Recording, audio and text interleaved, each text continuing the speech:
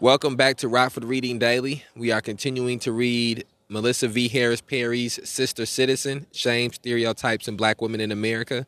We are on Chapter 3, Resisting the Shaming of Shug Avery, and we are on page 98. Alice Walker's The Color Purple lays bare the suffering and struggle of Celie, a poor, rural, Black teen growing into womanhood under circumstances of extreme emotional deprivation and physical and sexual abuse. The Color Purple is also a story of resilience, redemption, and the power of loving female relationships, both sexual and platonic. Shug Avery is the novel's most defiant and independent female character. Celie falls in love with Shug, who is the catalyst for her eventual liberation. Many characters in the novel try to humiliate and discredit Shug because she refuses to conform to traditional expectations of Southern womanhood. Celie loves her for precisely these same reasons. Dear God, Mr. Daddy showed up this evening. He a little short, shrunk-up man with a bald head and gold spectacles. He clear his throat a lot. Like everything he say need announcement. Talk with his head linked to the side. He come right to the point. Just couldn't rest till you got her in your house, could you? He say, coming up the step. Mister, don't say nothing. Look out across the railing at the trees over the top of the well. Eyes rest on top of Harpo and Sophia house. Won't you have a seat? I asked, pushing him up a chair. How about a cool drink of water? Through the window, I hear Shug humming and humming, practicing her little song. I sneak back to her room and shut the window. Old mister, say to mister, just what is it about this Shug Avery anyway, he say. She is black as tar. She nappy-headed. She got legs like baseball bats. Mister, don't say nothing. I drop little spit in old Mr. Water. Why, say old mister, she ain't even clean. I hear she got the nasty woman disease. I twirl the spit round with my finger. I think 'bout ground glass, wonder how you grind it, but I don't feel mad at all, just interest. Mister, turn his head slow, watch his daddy drink, then say, real sad, you ain't got it in you to understand, he say. I love Shug Avery. Always have, always will. I should have married her when I had the chance. Yeah, say old mister, and throwed your life away. Mr. Grunt right there. And a right smart of my money with it. Old mister clear his throat. Nobody even sure exactly who her daddy is. I never care who her daddy is, say mister. And her mammy take in white people dirty clothes to this day. Plus all her children got different daddies. It all just too trifling and confused. Well, say mister, and turn full face on his daddy, all Shug Avery children got the same daddy.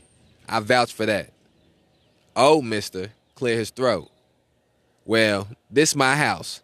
This my land. Your boy Harpo in one of my houses on my land. Weeds come up on my land, I chop 'em up.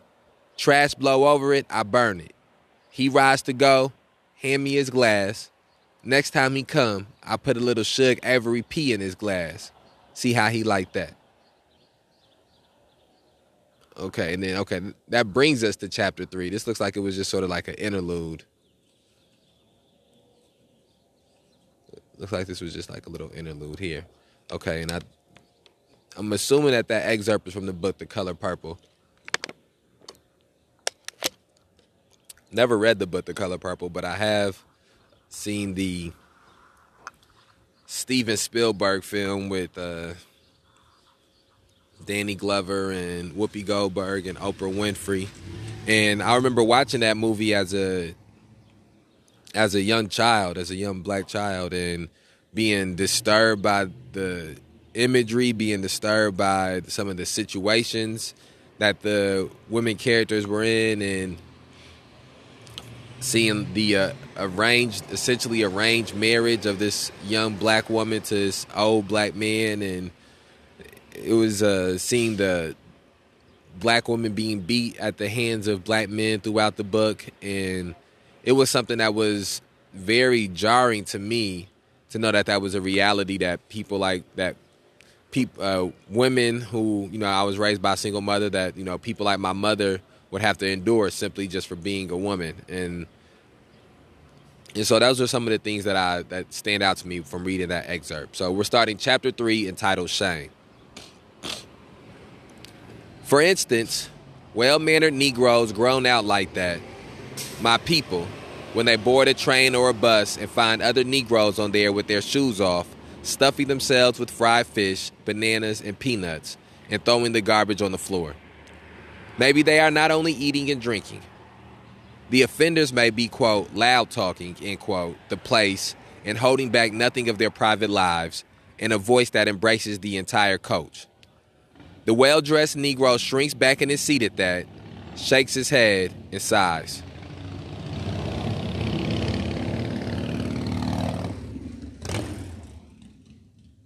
We just had a motorcycle come by, so I just turned the mic down. So I'm gonna see how often I can be able to do that. Okay. I know this is gonna be in the background some, but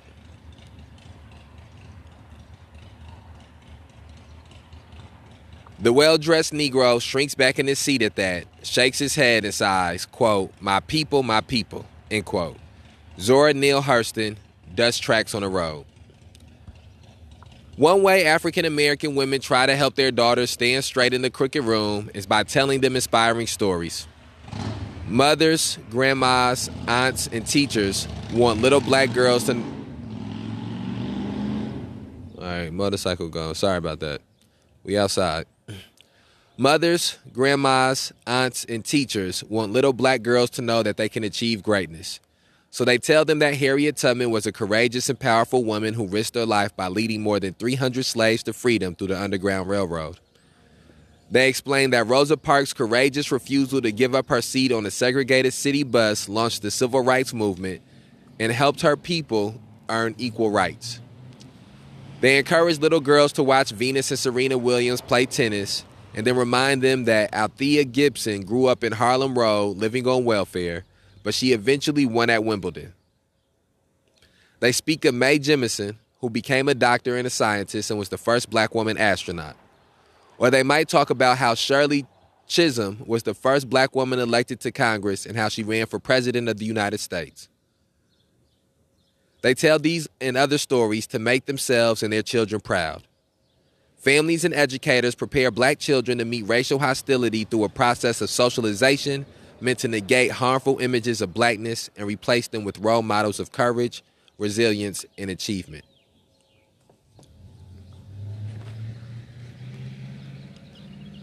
I think that's a highlightable sentence right there. Families and educators prepare black children to meet racial hostility through a process of socialization meant to negate harmful images of blackness and replace them with role models of courage, resilience, and achievement. I don't got my pen. I don't know where I set it at, but if you're reading along. This positive racial identity is important to the psychological well-being of black adolescents and adults. I saw some evidence of the success of this socialization when I conducted a survey at Chicago's 2005 Expo for Today's Black Woman. I asked more than 100 African-American women how they felt about black women today. A substantial majority felt very or extremely proud, hopeful, and inspired. Only a small fraction reported feeling angry, afraid, or discouraged. For data, see Appendix Table 1. Stories of black excellence are particularly powerful for countering derogatory racial images because African Americans have historically relied on, quote, fictive kinship, end quote, ties. The term fictive kinship refers to connections between members of a group who are unrelated by blood or marriage, but who nonetheless share reciprocal social or economic relationships. In this book, I draw on the deep tradition of black fictive kinship when I refer to black women as, quote, sisters, end quote. This imagined community of familial ties underscores a voluntary sense of shared identity that maps onto the historical construction of race. Fictive kinship makes the accomplishments of African Americans relevant to the unrelated black individuals.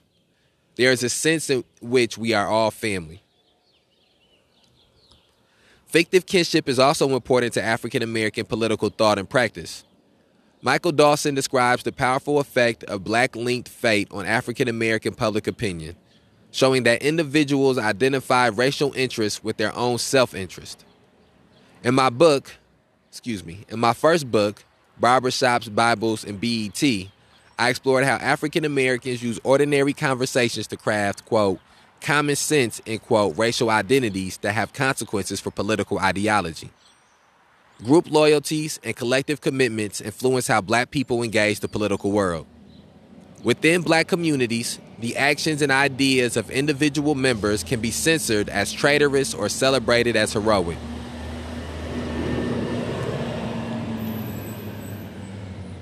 In order to understand black women's politics, we need to think about the emotional consequences of acting within this family. Fictive kinship, linked fate, and common sense allow black women to draw emotional comfort from other women's courageous and exemplary lives, but there is an insidious corollary to this sisterly pride. If one's sense of self is connected to the positive accomplishments of other African Americans, then it is also linked to negative portrayals and stereotypes of the race. The flip side of pride is shame, and like racial pride, racial shame is an important political emotion. That brings us to a changing of the theme within this chapter. And the main thing that stands out to me there is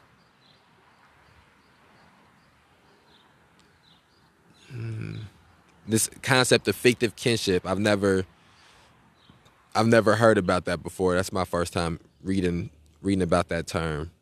I think I'm gonna get my pen out of my bag, so I'm gonna stop recording this segment and then start back. So the concept of fictive kinship is something that stands out to me from the passage that we just read. The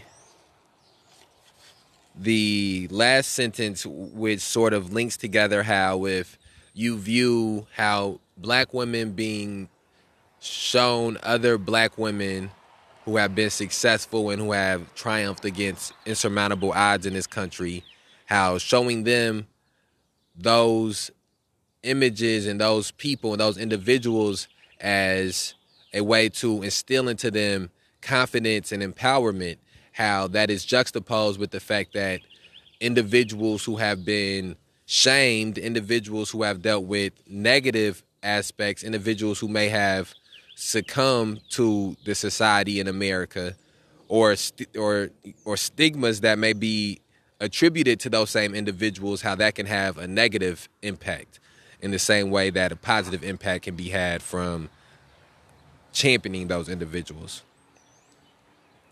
Okay, let's keep on reading. What is shame? In psychology, the study of shame is a relative newcomer.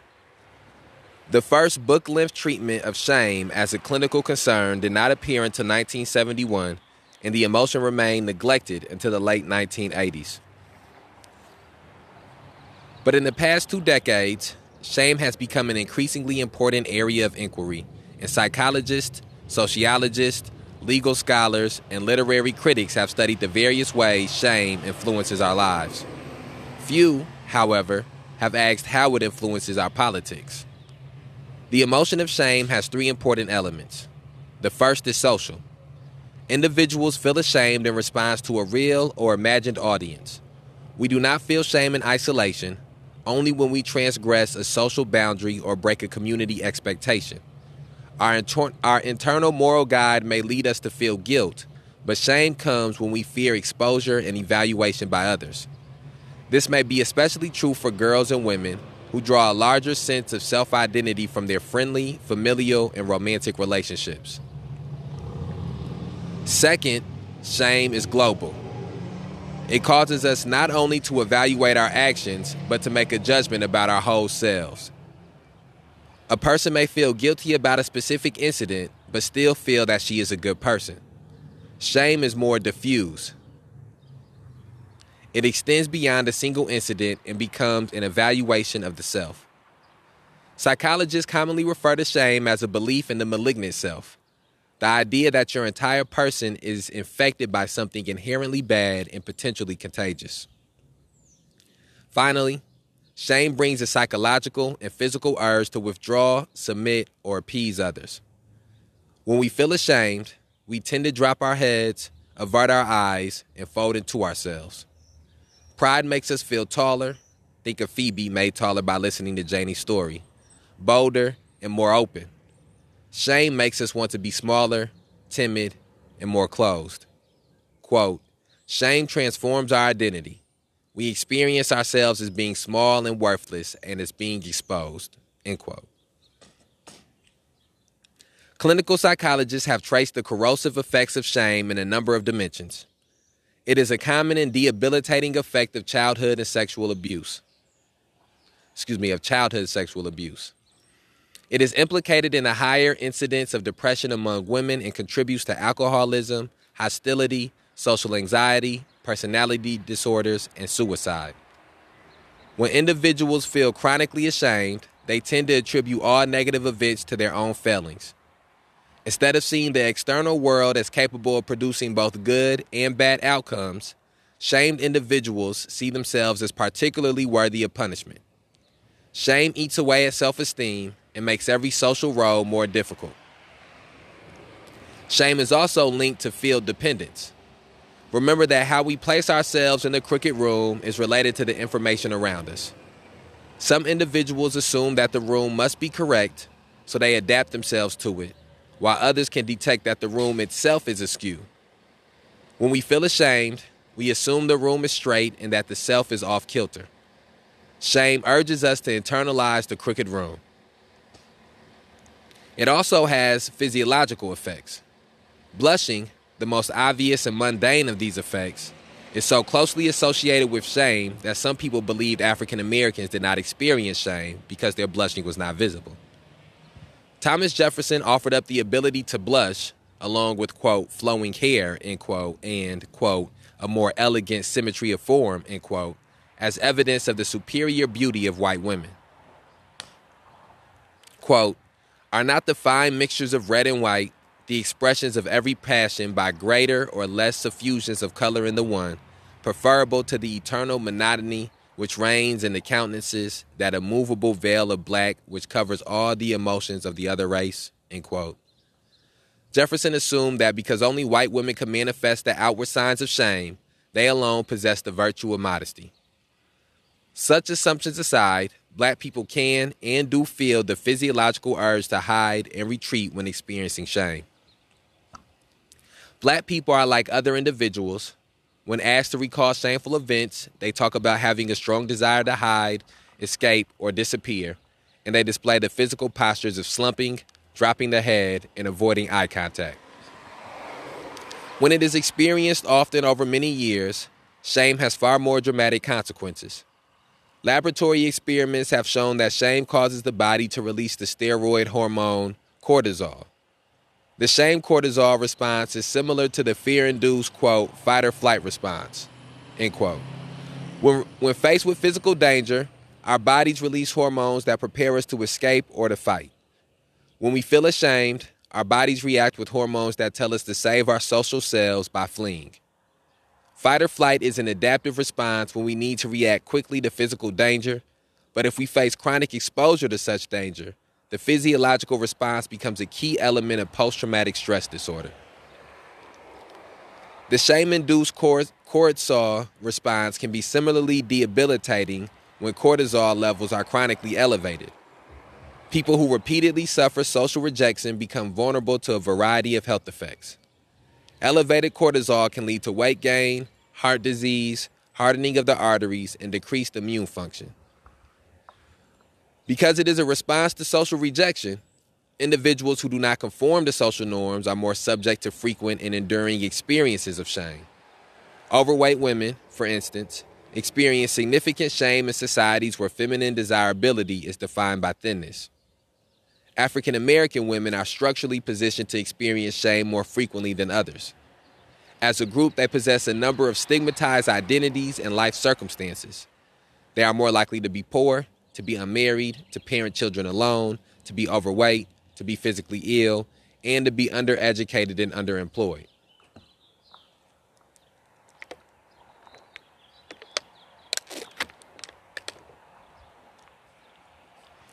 Black women who escape many of these circumstances must still contend with damaging racial and gender stereotypes.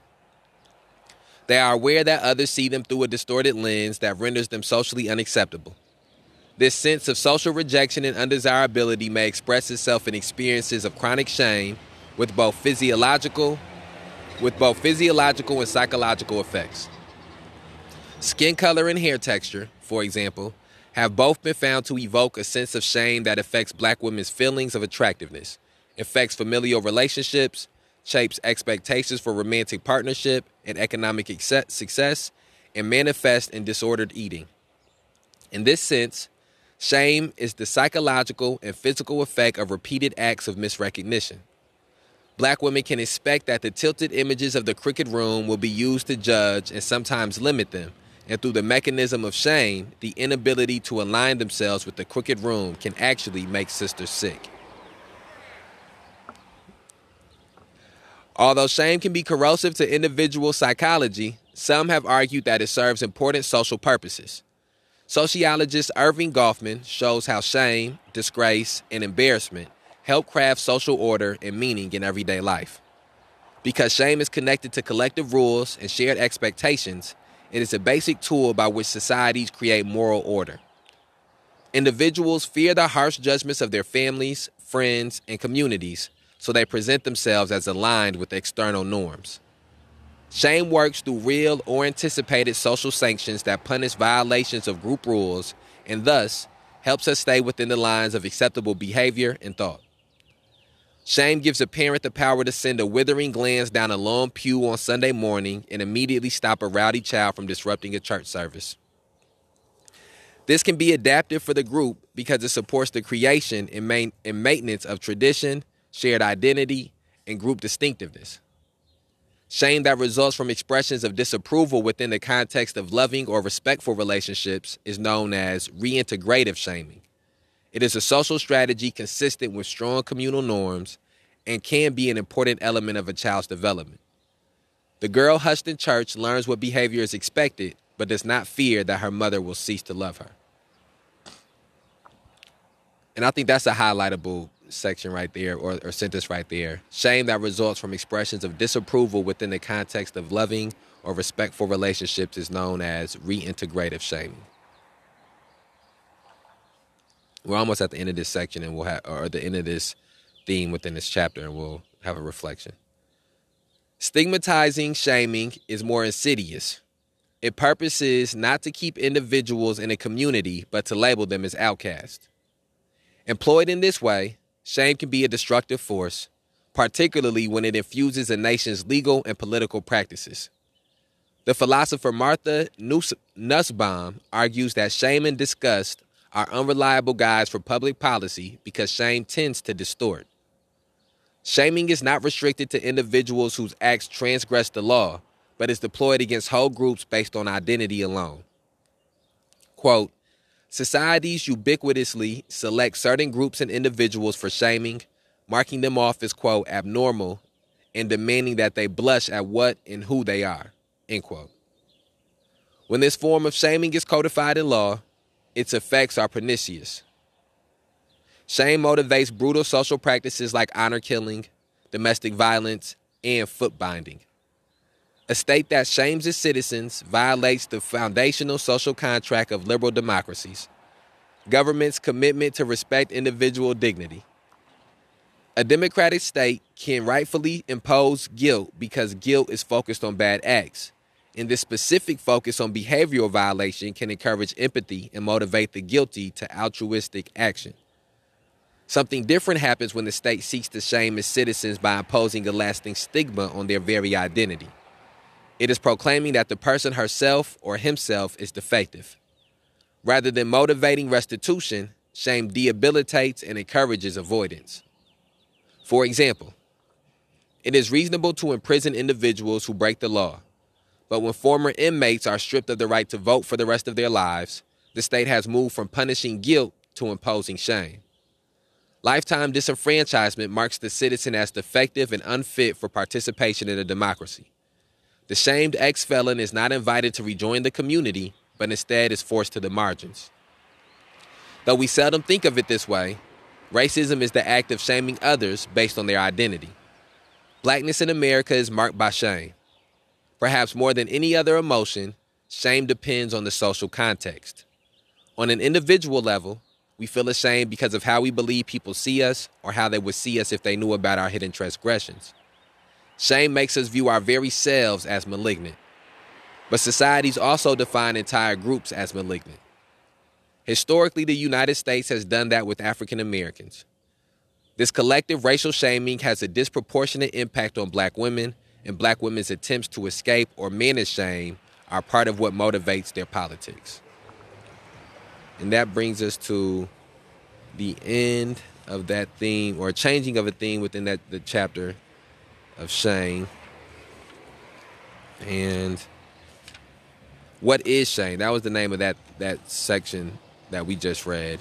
And I think that one of the things that stands out to me is how good of a job Melissa V. Harris Perry did of explaining what shame is, how shame affects people, how the unique and specific form of shame that black people and black women endure in this country. And when I look back on our previous chapter of Myth and Crooked Room, I think that each theme of each one of these chapters does a good job of helping to give credence to the chapter beforehand. And so the concept of the crooked room is something that Melissa V. Harris Perry continues to harken back on to explain to us how black women's misrecognition by the outside society exist, how the norms and the social standards and the value systems of this country of America is something that is purposefully crooked and unaligned with the existence of black women in this country, with the existence of black people in this country. And then Melissa V. Harris Perry went into the second chapter of Myth, which provided us some of the stereotypes which helped to slant that crooked room. And now as we get into the chapter of shame, we start to see the psychological and physical effects that those myths have on black women, that crooked room has on black women. And so as with each book, for me personally, that I read through, is as you get deeper into the book and you learn the language that the person is writing with, you learn the way that they articulate things, you start to be able to get into a good groove of lining up the information that's being given to you with information that you've had previously. I think one of the other things that stands out in here is the mention of Thomas Jefferson, which I think we have already went through once in this book, and I'm sure we've went through in multiple other books. And I want to highlight, I'm trying to get my pen. I still got to get a highlighter, so I'm just marking the spot with a pen. But let's see if I can figure out what I did with my pen. Okay, here we go. It's a few highlightable sections in there that I didn't point out. So when Thomas Jefferson is mentioned,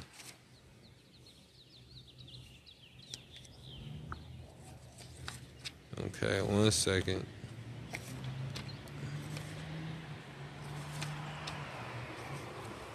Okay, 1 second. Where we at? Thomas Jefferson. All right, had to go back. I had lost my spot. Sorry about that. Okay, so Thomas Jefferson offered up the ability to blush along with flowing hair and a more elegant symmetry of form as evidence of the superior beauty of white women. And then it goes into the sentence. That sentence should be highlighted as well. And I think that to me, the reason to highlight this quote from Thomas Jefferson is that Thomas Jefferson is a celebrated racist, slave-holding, bigoted rapist in this country. And we have to, when we are beginning to talk about the crooked room that black women live in and exist in this society, we have to be able to point out different individuals who have contributed to the tilting of that room. And Thomas Jefferson is one of those individuals. And the way that this country celebrates him and puts him on a pedestal is something that is continuously destructive to black women. It continuously devalues the experiences of black women. It continuously degrades black women by telling them by showing them how little the experiences that they have had are cared about by this society. There's something else in here I think is highlightable that I missed. Okay, 1 second.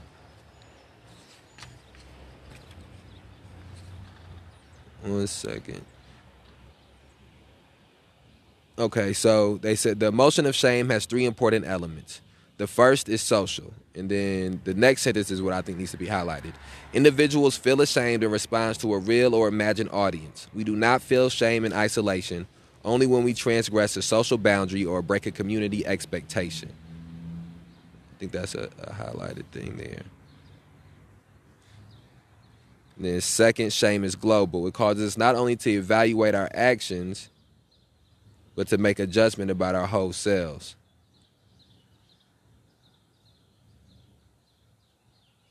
A person may feel guilty about a specific incident, but still feel that she is a good person. Shame is more diffuse. It extends beyond a single incident and becomes an evaluation of self. So that whole thing, I think it should be highlighted. And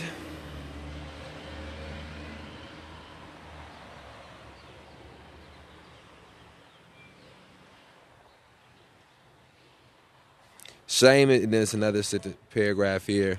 What's up, brother? Shame is also linked to field dependence. Remember that how we place ourselves in a crooked room is related to the information around us. Some individuals assume that the room must be correct, so they adapt themselves to it, while others can detect that the room itself is askew. When we feel ashamed, we assume the room is straight and that self is off kilter. Shame urges us to internalize the crooked room. Okay.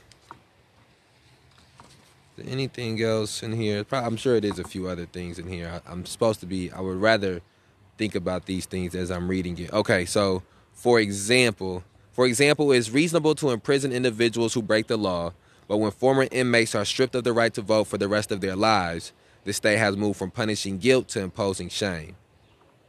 So that paragraph there.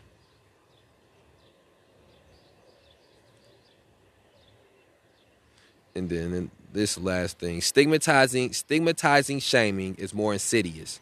Its purpose is not to keep individuals in a community, but to label them as outcasts. And another thing that was brought up is how shame can be, what was the term used?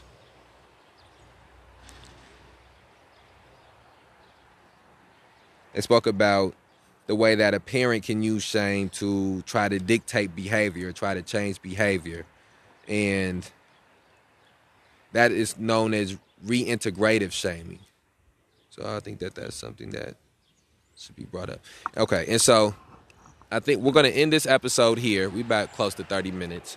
And I think that both the chapter myth and the chapter shame have been important because of how deep she has delved into the concepts of the black myths and stereotypes around black women and the effects that those have in the realm of shame.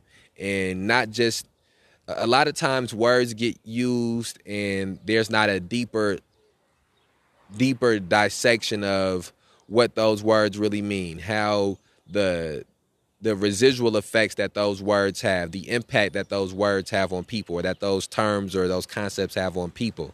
And Melissa V. Harris Perry is doing an amazing job of diving into the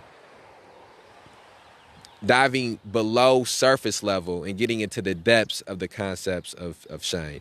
So please share this on whatever platform you're listening to it on. Remember, we put these episodes out on a daily basis to provide people the opportunity to begin and further their journey in the struggle to end police terrorism, mass incarceration, and racial injustice.